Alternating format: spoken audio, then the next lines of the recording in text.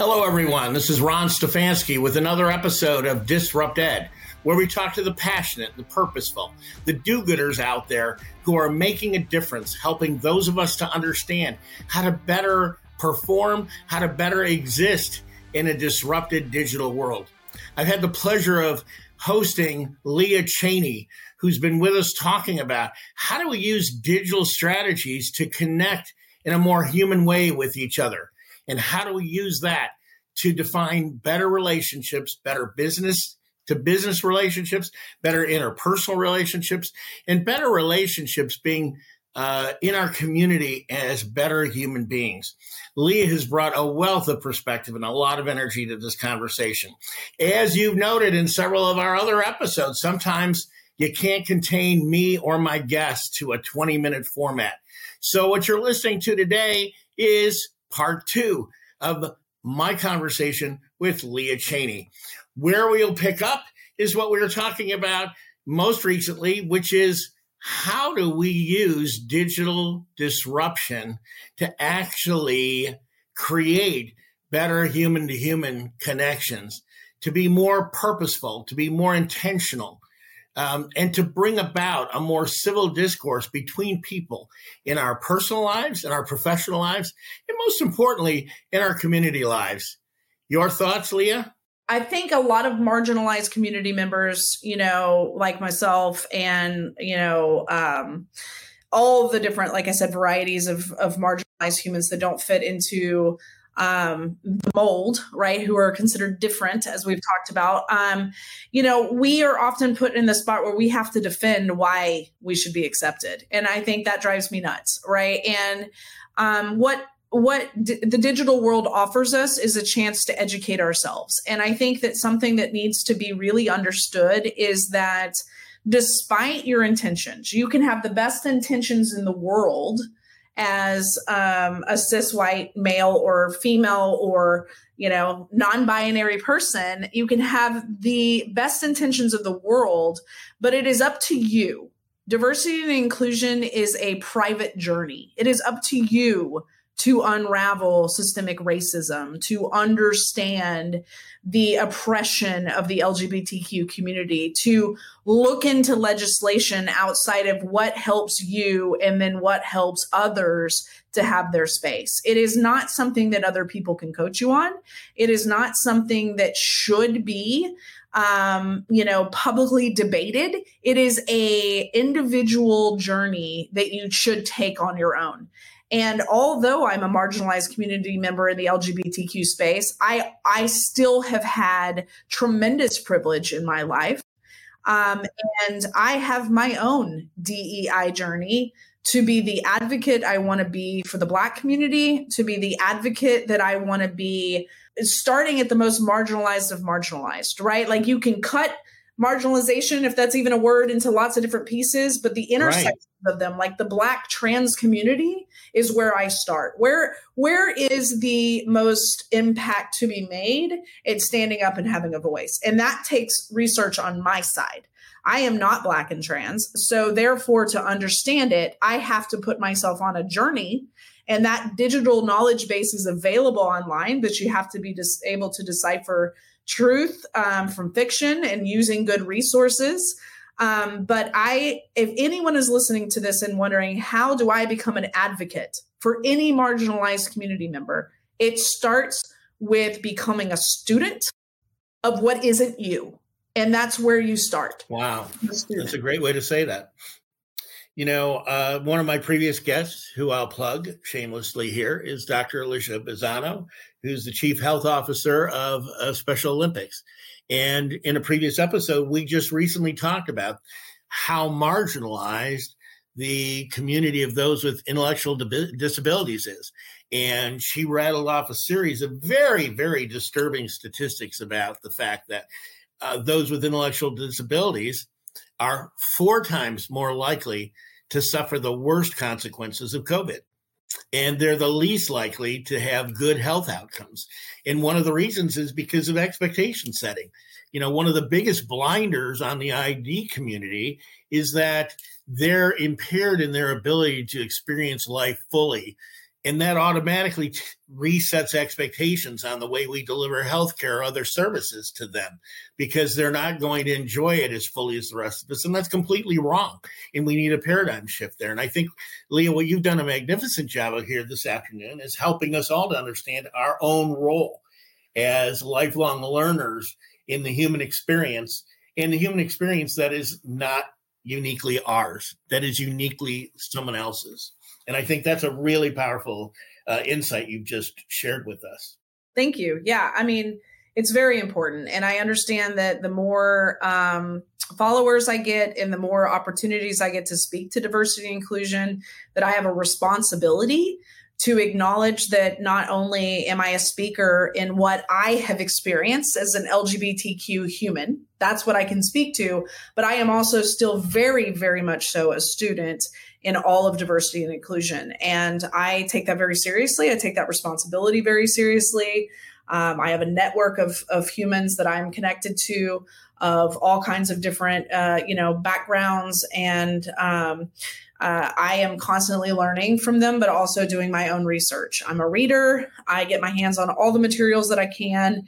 And, one of the things that was really special to me recently was I did a speech for a client. I was a keynote speaker for them. And I spoke to just, some of the religious trauma in the South that a lot of LGBTQ members, including myself, have gone through, with such things such as conversion therapy and other things that are just absolutely disgusting. But after the end of my speech, I had a Black gentleman come up to me and say, you really opened my eyes to the LGBTQ community. And I also appreciate that you didn't speak to things that weren't yours to speak to. And what he was kindly stating there is, we've had other DEI advocates stand up and try to say that they're experts on all angles of diversity and inclusion. And so as I embark on a journey to do more DEI work, I am partnering with more marginalized entrepreneurs that have started their efforts, right? And so teaming up with DEI groups that are supported within the Black community, that are supported within, size inclusivity activities, that are supported in organizations for humans as uterus, because you don't have to be the expert in everything. I'm not the expert in everything. Right. And so my biggest piece of advice is that nobody has all the answers, and networking is everything. Connect with people who are like-minded and trying to make a difference. And instead of stepping on each other, elevate each other, help each other to get there. So I've done that, and I've made some amazing friends, and I'm learning every day. So you can't expect to be an expert in everything. Well, I am blessed that you've decided to take me on as your latest project and to be your friend and to be your colleague in this, because I think you're right. We have to learn about people who are essentially unlike us in so many ways. But what we do carry forward is an expression of our commitment to make sure that we're advocates for everyone, that we're advocates for inclusion, that we just want everyone to have the same kind of experiences that we who have been privileged to have them have had, and they may not have had because of their circumstances, by birth, by gender, by identity. And I think that's amazingly powerful. When I was on this journey after the George Floyd experience that I described a moment ago, one of my friends asked me to read the book, How to Be an Anti-Racist. And I found that to be a really, really interesting book. But it also sparked something else in me. And that was the English major that I was once a long time ago. And I went back and looked at my reading list for my years as an undergraduate. And I recognized there were only 2 African-American writers that were part of my entire 4-year curriculum at the University of Michigan. And so my project last summer was to create my own summer reading list. And what I found is I challenged myself to read African-American writers. And what I found in doing that is I learned so much more about the lived experience of people who I simply was not like. I did not grow up in the South as an African-American. I did not participate in the Great Migration out of a Jim Crow laden community. But reading about their learned experiences was troubling, insightful, beautiful in some respects, tragic in others. But I think you're right. I think you just hit the nail on the head, Leah. And that is, if we challenge ourselves to be students and to get our hands on everything that we can to shape our understanding of those who are unlike us, I think we end up better for it. And I will say this, I certainly feel better for following you these past 6 months. And I feel better about the world when I read what you have to say. It's powerful. It's riveting. It's simple, too. It seems to me what you're asking people to do is simply to allow them to have the best experiences that you've had the opportunity to enjoy. That's it, right? Yeah, I mean, that's it. I mean, it is against our human nature, our innate, how we're built into this world, how we come into this world, regardless of how you picture that. It is against our nature to hurt each other and to not be there for each other. Like, it is exhausting. How exhausting it must be to hate others. And, that's a really good observation, actually. Yeah. And being a good human is listening. It is feeling. It is coming from a place of empathy and understanding. And you're going to mess up, right? People mess up every day. When people misgender me or mess up I don't get mad. I will let them know when I can.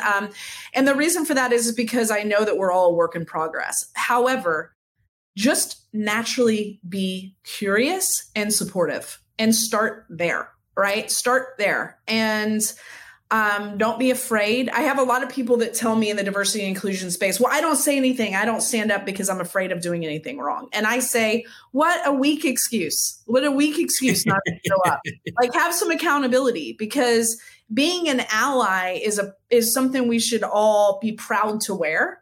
And being an ally is hard work, but it's also very rewarding when done correctly. And a lot of people want the cheap way to get there and to just say, I support you. And then they don't vote in that way. They don't stand up for you in that way. They don't look out for you in that way. And that's not an ally. A true ally is somebody who walks the walk and talks the talk of supporting others. And I think, again, since we have polarized this country into this being a political issue, one of the first things we can say is, why is this a political issue? And how do we start having these conversations around these politicians? Because you know what we can all agree on if we just take a minute? F the politicians. Who gives a shit about these politicians who literally, want your power, have that level of narcissism where their whole ability in life is just to be powerful and to be the chosen person, right? Like, that's not who we are as humans. Who we are as humans is we are people. And I don't mean to harsh on politicians, but like turning on the news and having any side of the political party be just front and center as the face of America right now. I think the reason why we're really feeling this polarized us against each other is because we're putting politicians in a place they don't need to be. Like, when I was growing up, we talked about Bill Clinton and George Bush. I couldn't have picked them out of a lineup as a kid, right? Like, who cares? Right. Let's get back to being humans. And yes, you have to vote. It is a very privileged statement to say, who cares about politicians? Well, marginalized people do, because our lives are on the ballot every time legislation comes forward. So vote, vote, vote. But in addition to that, let's get into a country where we put politicians back in their corners they're supposed to be on, and helping each other be humans, supporting each other is no longer a red versus blue thing, but it's a heartbeat. It's a human thing, and we're helping each other. Let's get out of political theater, and let's get out of pageantry, and let's hold our hands out and help each other stand up right now.